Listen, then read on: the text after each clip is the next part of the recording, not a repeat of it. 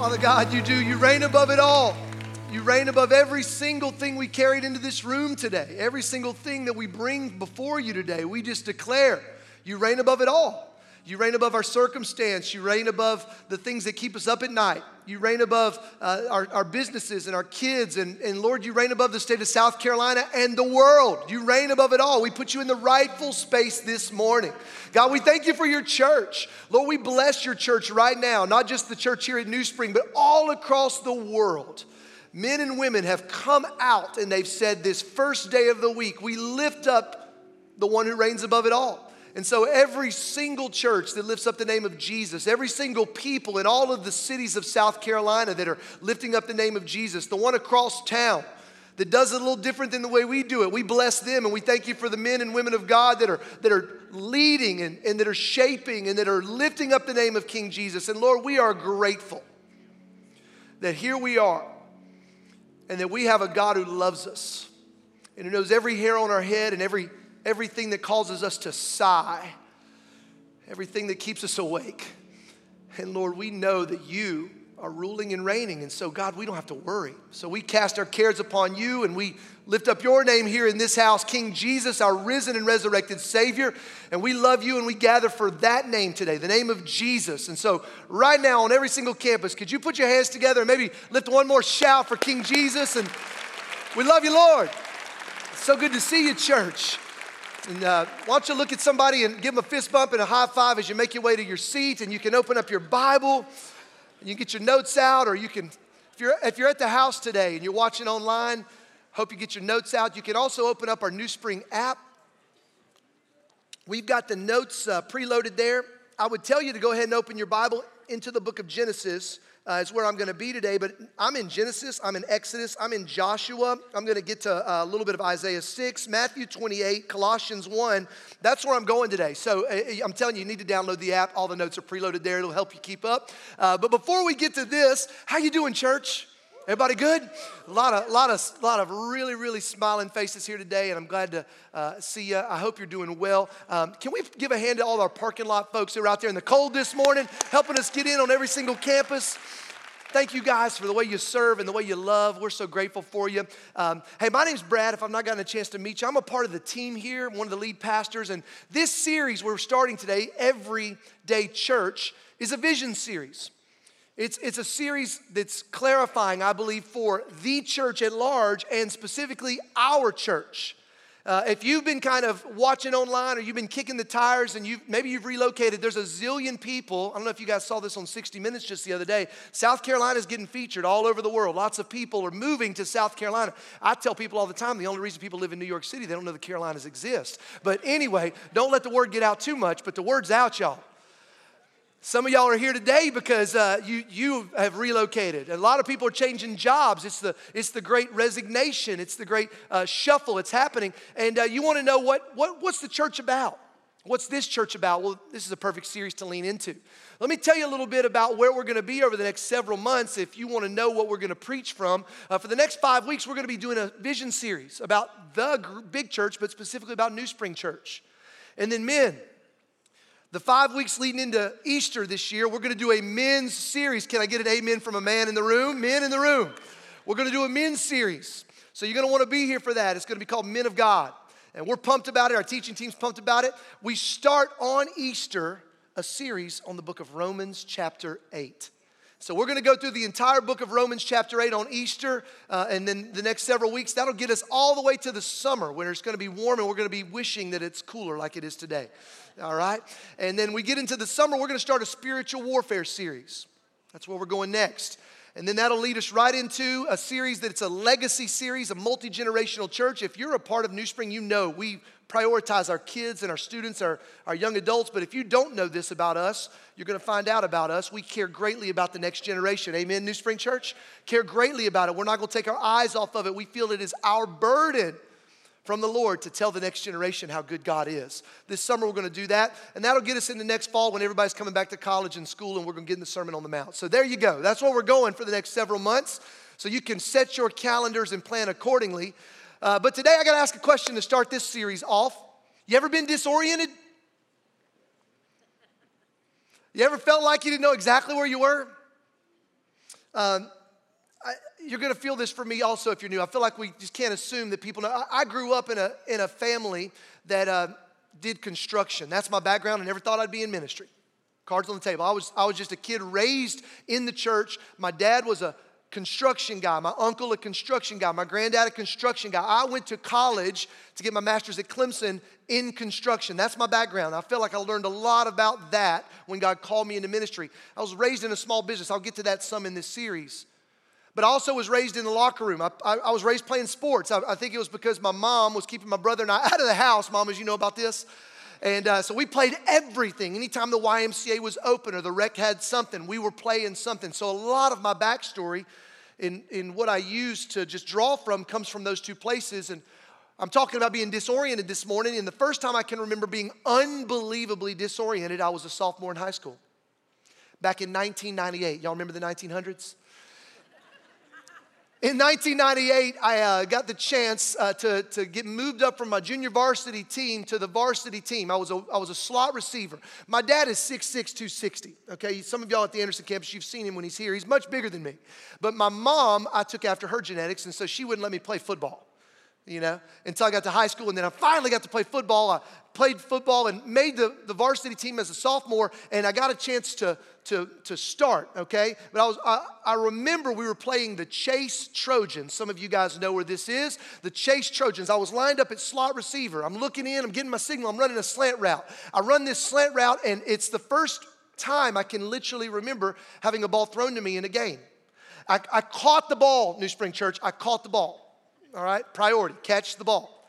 And the very next thing I did after I caught the ball, I was gonna plant my foot in the ground and make a move, but I didn't get the chance to plant my foot in the ground because as soon as I caught the ball, Ben, I got KO'd. As soon as it happened, I right here, and next thing you see is I'm looking at these stars in the sky. I'm hearing literally like somebody hit my helmet with rocks. It was like, woo! If you've played football, you know exactly what I'm talking about. I mean, I had no idea where I was. Only thing I could recall was Coach said, don't be weak, don't lay on the field. Old locker room guys, you know what I'm talking about? Coach, you know what I'm talking about? Don't lay on the field. So I just remember getting up off the field. I ran off to the sideline. I caught the ball. I have no idea how far we got. I got to the sideline, and back in the day, we didn't have all these high finagled offenses where they call the plays in and you had wristbands and stuff like that. Receivers ran the plays back and forth, and I was a receiver. So I get to the sideline, and ears still ringing. Coach looks at me, and he's like, you caught the ball, Coop, here's the next play. And he said the play, And so I run in to tell the play to the quarterback in the huddle, and I get there, and the quarterback looks at me and goes, what's the play, Coop? And I look at him, and I'm like, I don't know what the play is. He just told it to me. I remember him telling it to me, but I can't. And I remember that I couldn't remember the play that was given to me 20 seconds later, and that's when I knew something was wrong. I was completely disoriented.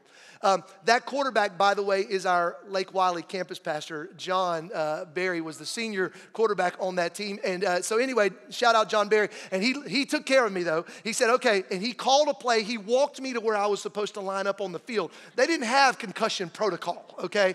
They put me on the field. I have no idea what I did next play. They pulled me out. They sit me on the bench. They're sitting me over there. And anybody old school enough to remember smelling salts? Okay, come on, 9:15. They snap a pack of these smelling salts. I'd heard of these things. I never actually breathed them in. It's like pure ammonia times a million. And they hit you in the face. It's whoa, and it's like whoa, makes your eyes water. And it just wakes you up. That is the way I feel like the earth has been the last 24 months. Anybody feel that? It has been one of the most disorienting times in human existence, definitely in our lifetime. Where 24 months ago, somebody said this word, coronavirus, and nobody could have predicted 24 months ago what we have walked through since. Can I get an amen?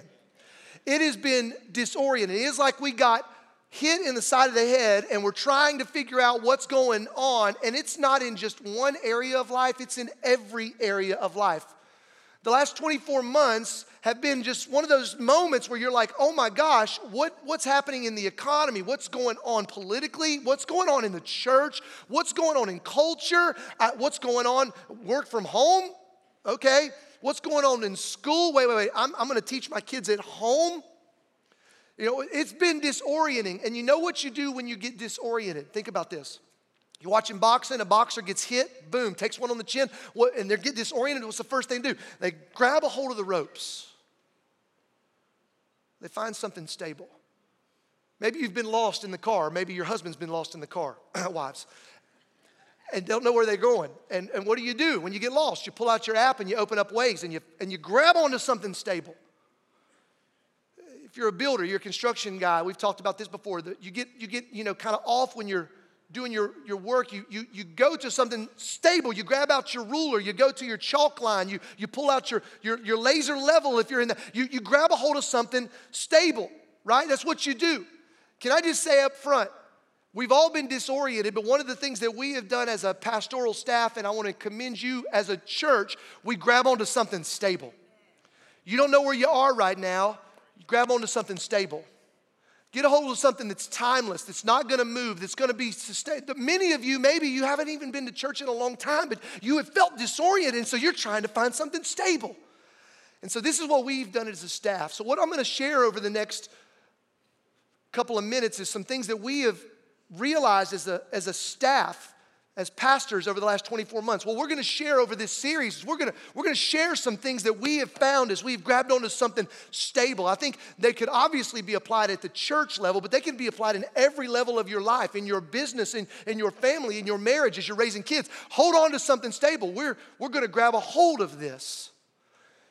You know, one of the things growing up in a small business family, like I said, is we had a lot of conversations around the supper table at night about grabbing onto things stable in business. And my dad, he would actually refer back to other business people from time to time. And one of the guys that we got talking about at one point or another was Henry Ford. You know, some of y'all drove his car on the way to church this morning. You drove it. You know, some of y'all don't drive Fords because you just are anti, and maybe you pulled for Chevrolet back when they did NASCAR and, you know, that kind of thing. But Henry Ford, when he was seeing his business explode and things would happen in culture and there would be disorienting features go on, he would ask his leaders two questions. I want to put these two questions before us because I think they're actually going to help us orient today. He would put these two questions. You ready for them? The questions were, number one, what's business? And number two, how's business? And again, he was dealing with this in a business context, in a motor context, as the Model A and the Model T and the mass production and the assembly line were happening, and we were building cars all over the place. Henry Ford was built, and everybody would get disoriented and priorities would get lost. He would come back around his leadership table and he would ask the question, okay, guys, we got to remember, what are we doing here? What is business? Like, I know this is happening. I know that's happening. I know we can get distracted. But what are we really doing here? What's business? Let's get back to the priority. And how are we doing it, the thing we say we're going to do? What's business and how's business? And I can tell you that over the last 24 months, I feel like that this is an opportunity for God's people, the church, to ask ourselves these same questions. When it comes to the church, can I look you in the eye and ask you this? Hey, really, what do you think the business of the church is? What's business? And how are we doing at it?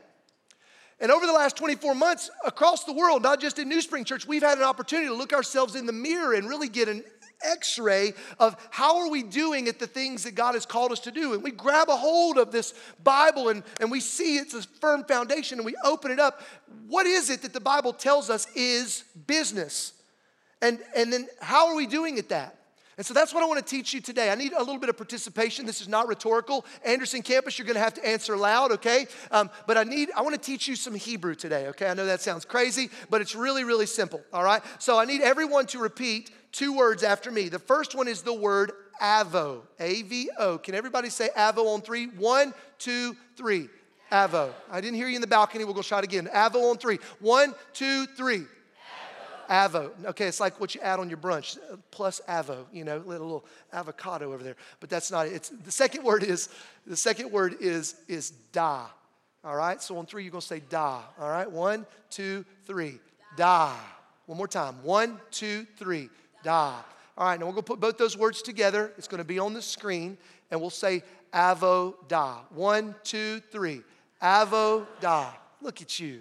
You guys are just Beautiful Old Testament scholars everywhere. Avodah. Would you write that word down? Avodah. I want to teach you what this word means because it's going to be helpful for us to understand, I think, where we have lost something that the Lord has intended for His people to have. The primary, what is business, what is the business of the church, is this word avodah. It's the number one thing that we're called to do. And you can go all the way back to before sin entered the picture. In Genesis chapter 2 is the first place we see this word avodah. It's back when God is introducing Adam to what he's called to do. And in Genesis chapter 2, verse 15, God says this. It says, the Lord took the man, Adam, and He put him in the garden to work it and keep it. Now, you'll see that word work is underlined. That's the word you just said out loud. What was that word again? It was what word? Avodah. Okay, got it. Work it. Now, I say work it. Some of y'all have been watching too much TikTok and you're doing dance moves. No. It's a different kind of work it, all right? He put Adam in the garden to work it. Now, this word avodah, if you do a little research on it, it does mean work, but there's two other ways that it's translated. The other two ways are work and serve and worship. So if you're taking down notes, I want you to write those three words down. These are significant words. Work, serve, worship. Avodah means work, serve, worship. We don't just see it in Genesis chapter 2. If you go just a little bit further, and if you were reading along with us this week in our Bible recap, I know so many of you are. Anybody show of hands? Bible recap, folks. Yeah, I got Tara Lee Cobble. She's doing the God shot with us, and He's Where the Joy At. It's fantastic. I hope you will lean into that if you haven't already. But this week we were in Exodus, and we were reading about God taking His people and delivering them from Egypt. And one of the things He says to Moses is to go to Pharaoh. And I want you to say this to him. It's in Exodus chapter 8, verse 1. It says, then the Lord says to Moses, I want you to go into Pharaoh and say to him, thus says the Lord, let my people go that they may, what, New Spring Church? What's that underlying word? That they may serve me. Avodah. So Charlton Heston taught us about let my people go, right? But one of the things that the Ten Commandments back in the day didn't do was that they may serve me.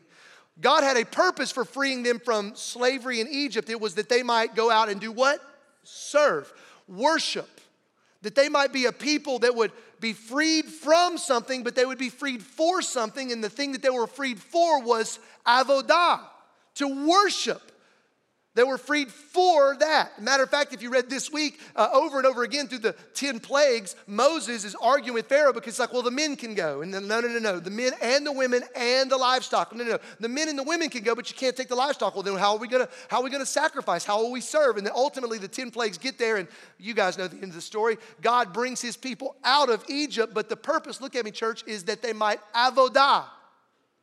I believe what God is doing in the earth is He is right now teaching His people to prioritize worship. If we're going to talk about this everyday church, we've got to get a revelation of what worship is.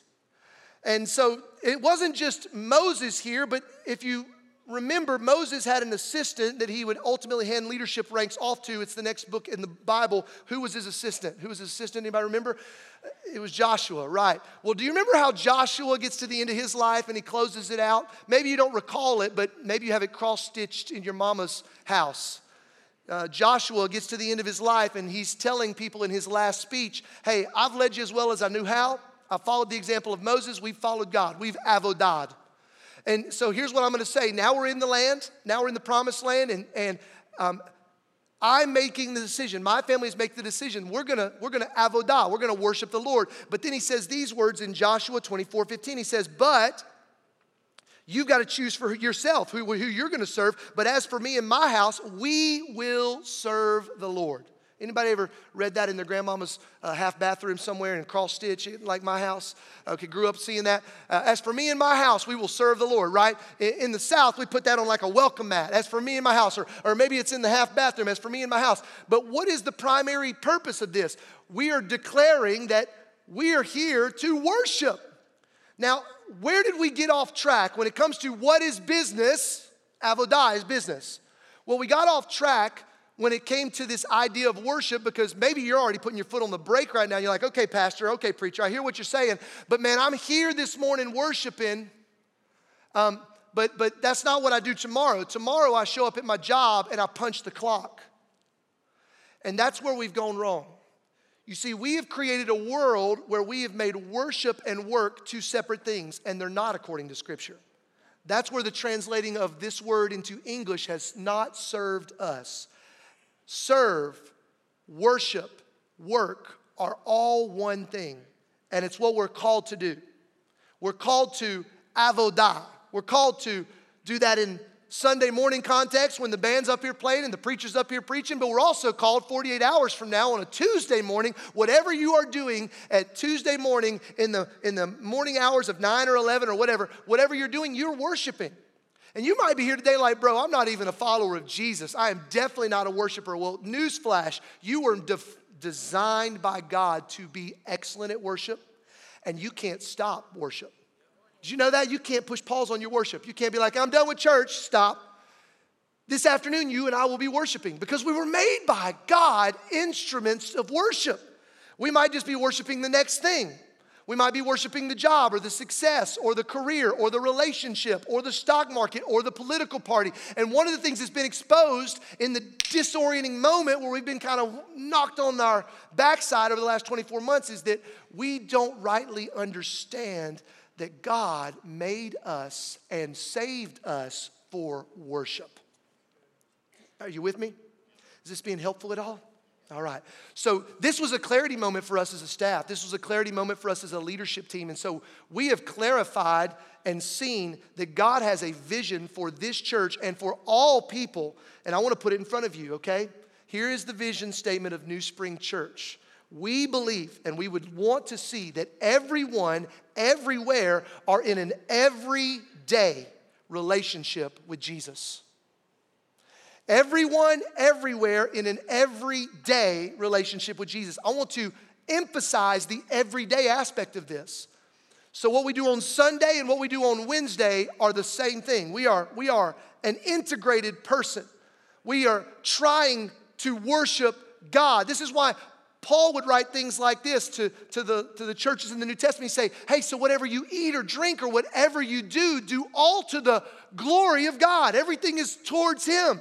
So today, you're going to eat and drink, maybe after this service, and you're going to eat and drink. And yeah, the church service is over, but you're still going to be worshiping.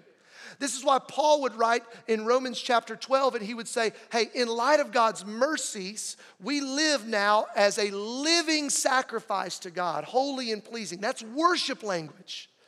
We live as a living sacrifice. And so this is true in the scriptures, but now I just want to pause and I want to say over the last 2 years, one of the things that we saw, and as we talk to other church leaders across the country, one of the things that they're seeing is people have separated the sacred and the secular. And we have created a false dichotomy. We do sacred things on Sunday when we gather or when we open up the scriptures, but we do secular things throughout the week. And I just want to say that that's a lie from hell. There is no separation of the sacred and the secular in the life of a believer. It is an integrated life. What you do today with your kids or with your coworkers tomorrow, or the things that you listen to in the car, or the way you speak on a Sunday and the way you speak on a Thursday, the way you operate, everything is one thing.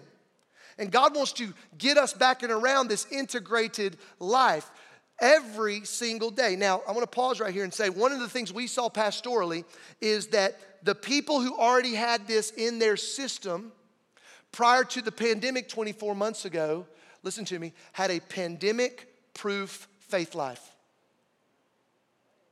A pandemic-proof faith life. People that relied on a Sunday gathering, a once-a-week relationship with Jesus, or an every-other-week relationship with Jesus, or a Christmas and Easter services relationship with Jesus, those kind of people, their world eroded over the last 24 months. Test this. See if this is not true of you. But the person that already knew how to get a hold of the Word of God and how to connect to God every single day, the same way they do on a Sunday as they do on a Tuesday, as they do on a Thursday, they had a pandemic-proof faith life. And so when things were rolling out and we didn't know anything about the coronavirus, and y'all remember that? And oh my goodness, we have no idea what this is going to do. Everybody's saying everything from, hey, let's just not gather for 14 days. Y'all remember that? That was crazy. 14 days, we're going to swerve the curve. Nobody's going to get, we're going to slow it down. down. That was 2 years ago, y'all. Okay, and then it was like, okay, well, we'll not gather in big groups, and everybody everywhere, didn't matter your political spectrum, was trying to do their best to be thoughtful, right? Then it was like masks, and then it was like vaccines, and it was everybody everywhere was trying to figure out what to do. The people that only connected to Jesus in a Sunday morning gathering, their faith got smaller and smaller. And they got eroded. But the people that knew how to connect to Jesus every single day, you could not stop them from growing their faith. They had a pandemic-proof faith life. And this is the story of the scriptures. This is the story of the church history. Listen to me. The Bible is full of people that didn't just have a pandemic-proof faith life. They had a prison-proof faith life. Paul wrote the majority of his letters from prison. He didn't get to gather like we're gathered here today. He had a life that was able to connect to God every single day. And we want that for you, because I'm just going to say this out loud. It's never, ever, ever. We have probably already lived in the easiest time to be a Christian in human history. The last 20 years, easiest time in human history to follow Jesus. I don't think it's going to be any easier. On the record, quote me, I don't call myself a prophet, but I'm going to throw that out there. It's never getting easier to follow Jesus than it was the last 20 years. Easy. Nominal Christianity, cultural Christianity, easy. All that, it's gone. You're here today because you've made the decision to follow Christ. Amen? You're here today because you know this is a value and importance. But I'm telling you, if you do not get around this everyday faith, if you don't get around this everyday relationship and raise your kids this way and reach out, and as you're going to see that this is the thing that will keep you going through whatever's next. Whatever culturally comes next, whatever is unknown that we don't know about that God does, it's going to keep you to the end. It's an everyday faith life. Now, I want to give you a tool before we conclude today that really makes the difference, and it separates, listen to me, a Christian from a disciple. You know there's a difference, right? A lot of people tell you they're Christians, right? All right? And listen, Christians, they go to heaven when they die. But listen, God didn't call us to be Christians. He said, be a disciple. Did he not?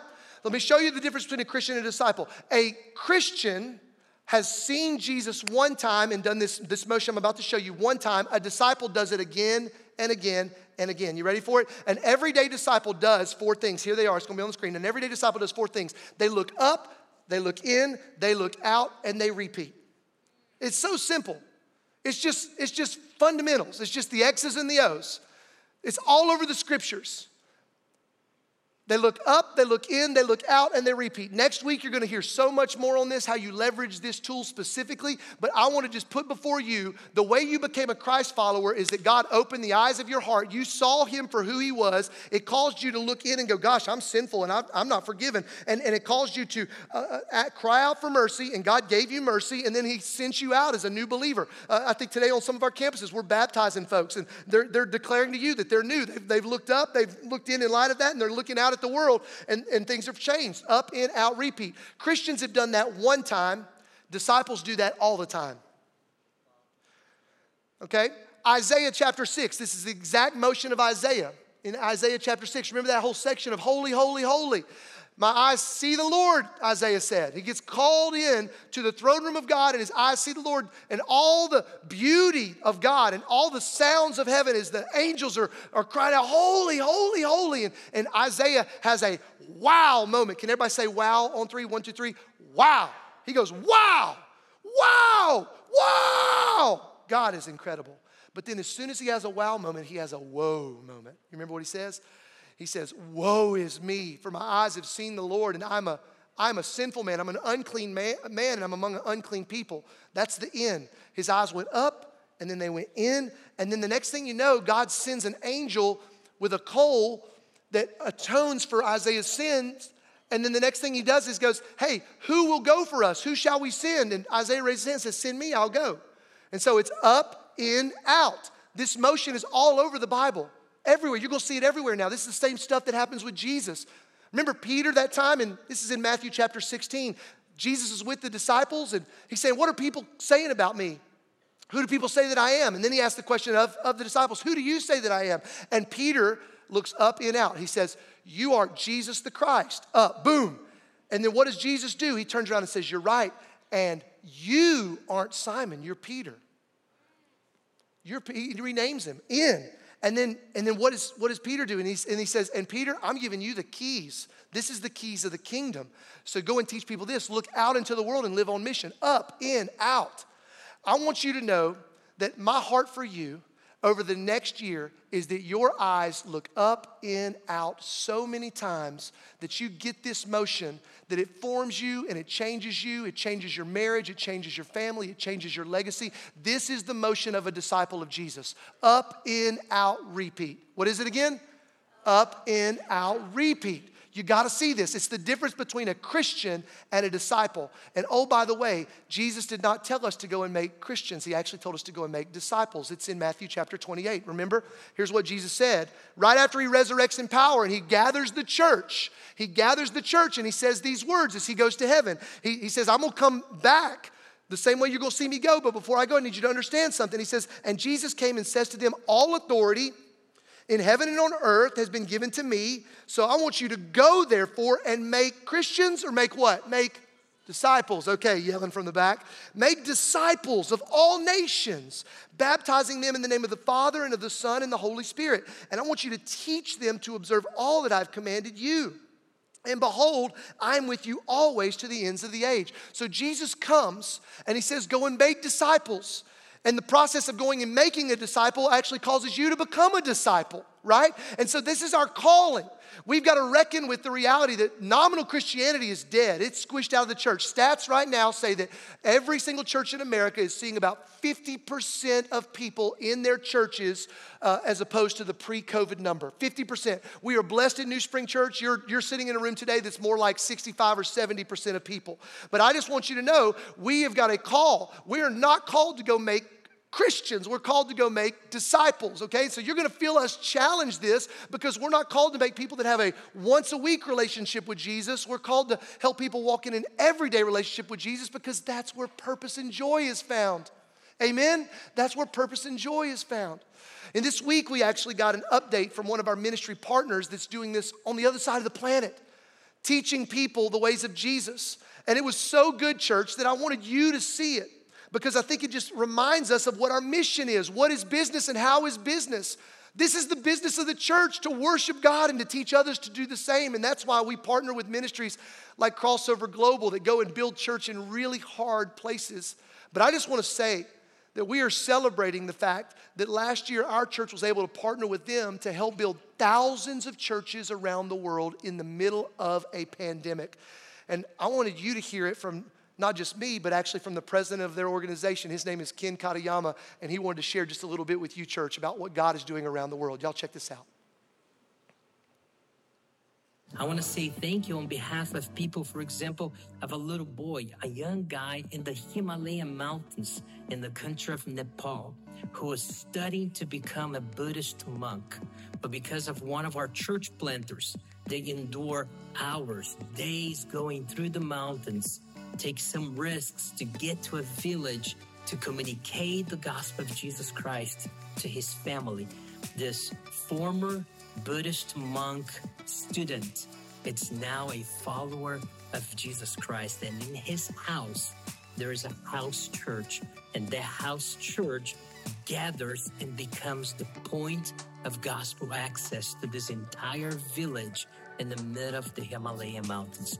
You have allowed us to accomplish a story like that one, to accomplish goals to communicate the gospel where Christ have never been preached before. So thank you very much for all you do. Thank you, New Spring family, for being such an incredible partner of the work of the gospel. God bless you. Goodbye.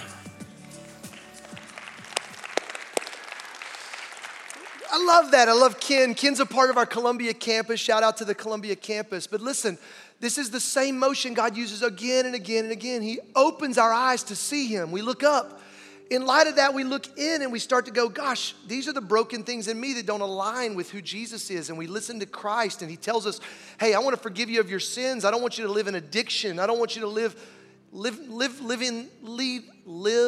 believing the lies of the enemy about your identity. I want you to walk out now and go into the world and share this good news with them. That's the mission of the church. So what's business and how's business? It's to live an integrated 7-day a week, 365-day a year life where we worship God. If you are here as a part of this church called New Spring Home, I want you to know this is the way we program. This is the way we're teaching your kids in Kids Spring and your students in student ministry. This is the way we're going to preach and the way we're going to lead. And you're going to feel this. We're not just trying to give you some kind of self-help stuff up here, okay? There's other people on social media that you can go get that. But you came out of your house today and came and made a reason to be here. And so we're going to preach like this stuff is real because we believe heaven and hell are, amen? We believe that. And so I want you to get this because there's a lie that the enemy tries to feed the church in America. And that lie is your church about evangelism or is your church about discipleship? And maybe you've even felt this. Anybody know this lie? Is your church about evangelism or is your church about discipleship? Well, I want you to know that's not the way the New Testament talks about it at all.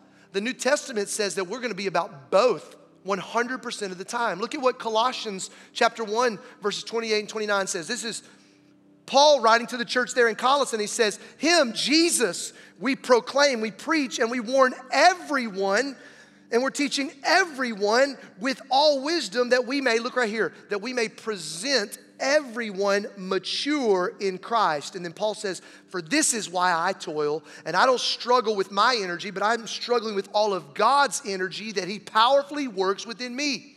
So here's the question. Are we trying to tell everyone about Jesus, or are we trying to make disciples? And the answer is both. We're trying to preach to everyone. And we're trying to reach as many people as we possibly can. But I want you to see what he said right there.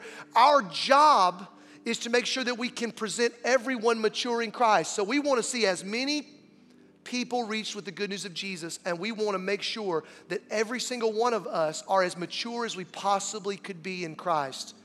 And so I want to ask you this morning, what does that look like for you? What is your relationship with God? Are you in this place where you have a pandemic-proof faith life? You've got an everyday relationship with him? What is your next step? I mean, you might say you're a Christ follower, that you're a Christian. You gave your life to him 25 years ago. Don't settle for just stagnation. That's a lie from the enemy. We want to invite you in to being a part of helping us carry this good news message across the world to Nepal, like you just saw, but also across your street, across your subdivision, across your apartment complex, or across the classroom. God's called us all to be a part of this everyday church, and that's what the vision of this house is.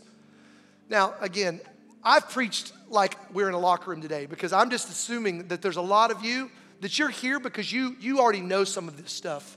You've already been kind of formed around this stuff. And so my job and our job is to lead you and shepherd you and challenge you into your next step. And one of the smelling salts that's kind of really wrecked me over the last 2 years is this quote I want to put before you by a pastor that lived a couple of decades ago from Chicago, Illinois. It's Pastor D.L. Moody. D.L. Moody, Moody Bible Institute is up there if you've ever visited Chicago. He has this beautiful ammonia smelling salts quote that I just think is powerful. Our greatest fear, church, should not be of failure, but instead of succeeding at something that doesn't really matter in the end. Leave that quote up there, and I want you to read it. Please, read it with your eyes. Students, I want you to read this. This is so big. College students, you're getting your degree in something right now. All right, you're in a relationship right now. Read this. It's so good. 100 years from now is what we're working on and what we're building. Is it going to really matter? Is it going to really matter? Are we going to be successful in the world's eyes, but in eternal eyes, we're going to have a bunch of regret? I don't want you to have regret. What's business and how's business? So what are we doing? Let's get oriented. Let's grab a hold of this word and let's orient our lives and our church around the things that matter in the end. Let's not be successful in anybody else's eyes but King Jesus. Amen? Let's be successful in his eyes. And that's what's on offer. That's what's on offer this morning. And so our worship teams are going to play a song this morning, and I want to invite you to do something a little different. I want to invite you to sit back and maybe open up a notes app on your phone. Don't go looking at Instagram, okay? I know that's a potentiality. Don't go check your Facebook update from your friend. Open up your notes app on your phone. Or maybe if you don't have your notes app but you're taking notes, just put a line, and I want you to ask God these two questions after you've heard this preach this morning. What is God saying to you, and what are you going to do about it? Let's really, really reckon with this. What's our role? How do we integrate a life that is, man, I'm worshiping all the time. My work is my worship. I'm in an everyday relationship with Jesus because he wants that. He desires that. And that's where joy is found. And what does it look like for you to take your next step? I know in my journey, part of my biggest next step at New Spring Church was I started serving. I never served in the local church until I came to New Spring Church. And it was beginning to serve in the student ministry 17 years ago that God actually used that serving to make me into a disciple. And so I'm the benefactor of, I became a better follower of Jesus as I didn't know all the answers, but I just said yes to starting to serve. What does it look like for you? And let's do this. Let's do something that matters in the end. Let me pray for us, and then our worship teams are going to lead us, and then a pastor at your campus is going to navigate and shepherd that space. Father God, thank you for your word. Thank you that we can grab onto it in this disoriented moment. And God, I pray for every single man and every single woman, young and old, that we would live, God, this integrous life, this integrated life where our work and our worship would not be compartmentalized, but it would be the same. This avodah, our work, our service, and our worship would all be to you, God. And would you show us where the gaps are for each one of us in our everyday relationship? And would you woo us with your love, not with your belt. God's not going to woo you with his belt. He's going to love you into that everyday relationship. And so show us where we have been believing a lie. As we worship you now, would you allow every family represented here to know what their next step in doing something that in eternity is going to echo and resonate. We love you, God, and we serve you, and we honor you, and we're grateful for the grace that you are pouring out on us that we might realign to your ways even now. So be glorified as we respond. In Christ's name we pray. Amen.